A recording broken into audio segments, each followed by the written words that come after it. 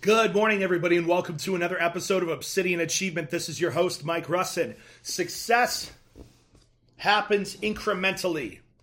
Success happens incrementally. And what I mean by that is that in life, success, whether it's in your endeavors in the gym, whether it's your endeavors in athletics, whether it's your endeavors in business or spiritually, or even in your relationships in your personal life, success is a bunch of little things done correctly every single day.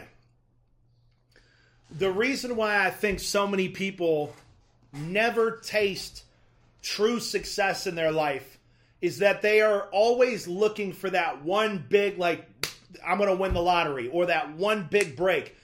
You know, we watch some movies, you see this in Hollywood a lot, where the protagonist has this big break, right? And that's what catapults them to the next level. But the reality is that's not the case. Like, look at the invention of the light bulb. That was 1,000 failures before the light bulb was invented. You look at somebody like Michael Jordan, who didn't play a single second of rec league basketball when he was on the team because he was so bad, right?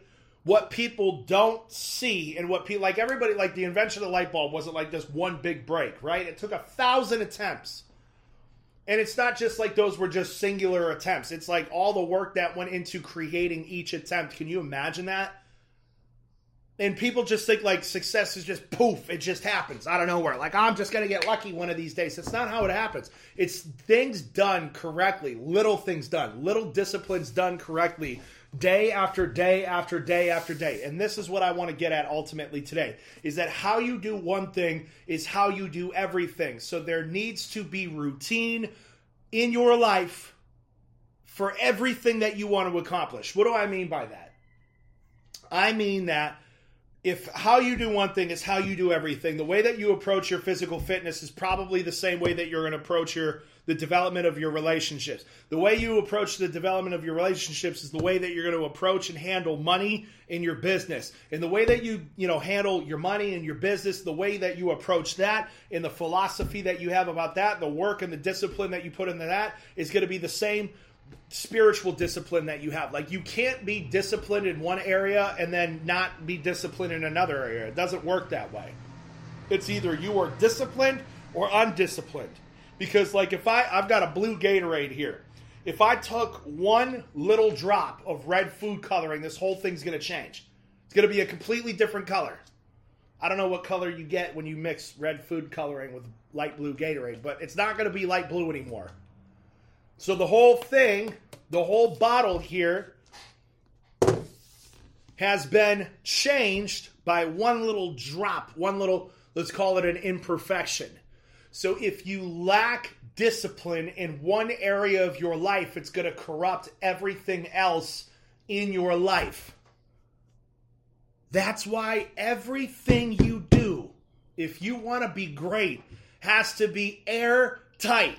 Like, the people that I study and read about, like, that are super, super successful, they don't make a whole lot of mistakes in their personal lives. They don't make a whole lot of mistakes in their fitness. They don't make, like, they're pretty airtight in everything that they do. Like, the big story, like, I think about The Wolf of Wall Street, man, and my wife, she cracks up. She makes the joke that I can only watch half that movie. I turn it off as soon as shit starts to hit the fan.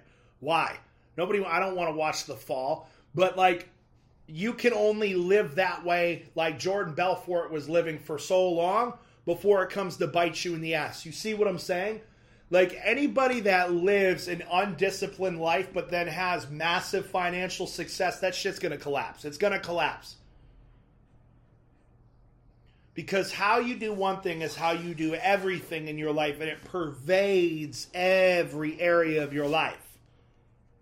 Like, I know that if you're undisciplined in your relationship with your spouse, you're going to be undisciplined when it comes to how you handle money. And then you're probably going to be undisciplined when it comes to your fitness. Like, it's the same across the board. You might, like, you'll see certain people that look like they're disciplined in one area and undisciplined in other areas. I promise you that one area they're not as disciplined as you think they are. I promise you that. They're cutting corners somewhere. So you have to eliminate corner cutting in everything in your life. This is going to offend some people. I don't trust people that are out of shape in business. I don't. I do not trust that person wholly. I'm not saying you can't be a good person. And this is probably the most divisive thing I've said. I get a lot of pushback from people on this about, calling people out for being overweight, and not even necessarily overweight, just out of shape. Skinny fat, just not looking good. Because I'm a firm believer that how you do one thing is how you do everything. And if you look like that externally, there's something internally that's wrong with you. There's something internally. There's a lack of character development internally that's manifesting itself externally. Do you understand what I'm saying? That's why I wouldn't go into business with somebody that's out of shape. I wouldn't go, just like I wouldn't go into business with somebody who's at the strip club every weekend. And I used to be out of shape. I used to be at the strip club every weekend. This is not judgment. I'm telling you, though, that all the misfortunes I've had in my life were a direct result from that behavior. So you have to ask yourself, it's either you sacrifice the person that you want to become, or you sacrifice these things that are holding you back, that temporarily feel good in the short term. One of those, there's going to be a sacrifice. If you don't sacrifice the things that feel good right now, the alcohol, the food, the drugs, the sex, whatever it is, whatever your vices are, if you don't sacrifice those things right now, you're sacrificing the highest version of yourself. The best version of yourself. Maybe I shouldn't say highest version of yourself in that context. You have to decide. The choice is yours. The choice is yours.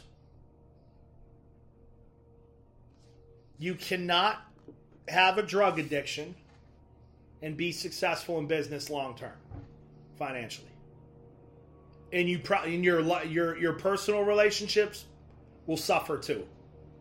You can't be fat and sloppy looking and have long-term financial success and have a good relationship with your spouse. You can't, because that lack of discipline is going to show up in those areas. It always does.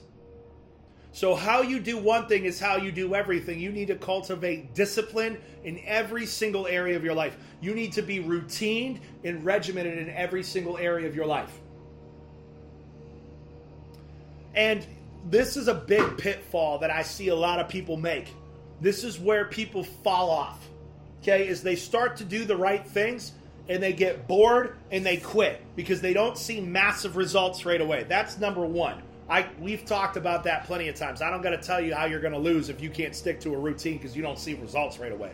But the second reason why people often don't win when they start to cultivate discipline and routine in their life is because they don't commit to pushing themselves. There's just the loudest lawnmower right outside my window, of course, right now, right in the middle of my episode. Listen. See, it's the devil, man. I'm telling you right now. He's been trying to throw me off my game recently. It ain't going to work. It ain't going to work because I've been so disciplined about my life spiritually that there's nothing that can throw me off. See, here's the thing. When you lack discipline, you don't understand the ripple effect that it could have in your life. And I'm going to end this episode soon because they're out here just, restructuring the surface of the earth outside my window. So, the other day, this is how bad things can get. And it didn't turn out that bad, but this is just an example of how bad things could get. Stayed up a little bit too late, had some drinks, right? Mistake number one, okay? So, oh man, that's no big deal. You're just going to wake up and feel like crap. Okay, well, I woke up and I felt like crap. So what didn't I do? I didn't read the Bible and I didn't pray, okay? So I went to the gym, right? Still got to the gym, but I did not take the steps spiritually that I needed to do, knowing the person that I am, to armor myself up, like it says in Ephesians. So I go to the gym. I didn't have the best workout in the world, which put me in an even worse mood. And it was one of those days, you drop a weight on your toe and every machine you want is taken. It was like I was being tested. So I finish at the gym, I get in my car, and I'm driving back to the office. I'm sitting there at a red light.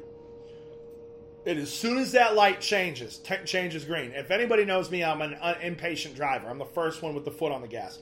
That light turned green, and this guy in this big plumbing truck behind me beeped the horn at me. So what did I do? I sat there. And looked at him in my rearview mirror and smiled and laughed at him as he's flipping out. He's trying to look for a way to get around me, but he's got people behind him. He's right behind me, so I finally start inching my way up this hill. So we're slowly going. I'm probably going 10 miles an hour in a 30. This dude's freaking out. He's swerving all over the road.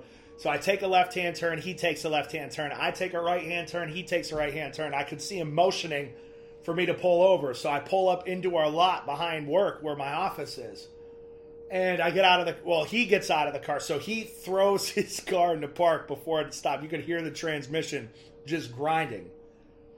And he hops out of the car and starts charging over to my car. And I jump out of the car. And I don't think he was expecting a 240-pound guy with a buzz cut and a sleeve tattoo. So he kind of backs up and gets back into his car. Right? And anyways, him and I had this verbal altercation that could have very easily turned physical. And I think about, what if I would have lost it and picked this dude up and dropped him on his skinny ass head and broke his skull and killed him right there in the parking lot? I'd be in jail for a long time. That's at least going to be a manslaughter charge. At least. So it's like, if not second-degree homicide. I don't know. Wouldn't be good. I'd be away for a long time. All of that because I decided to have a couple drinks the night before. Didn't get into the spirit in the morning. I wouldn't have made those decisions had I been in the right place spiritually.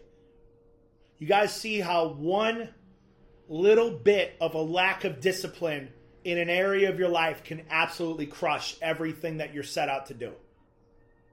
So I just want you to think about that today. All right, that's all I got. Let's get it. Peace.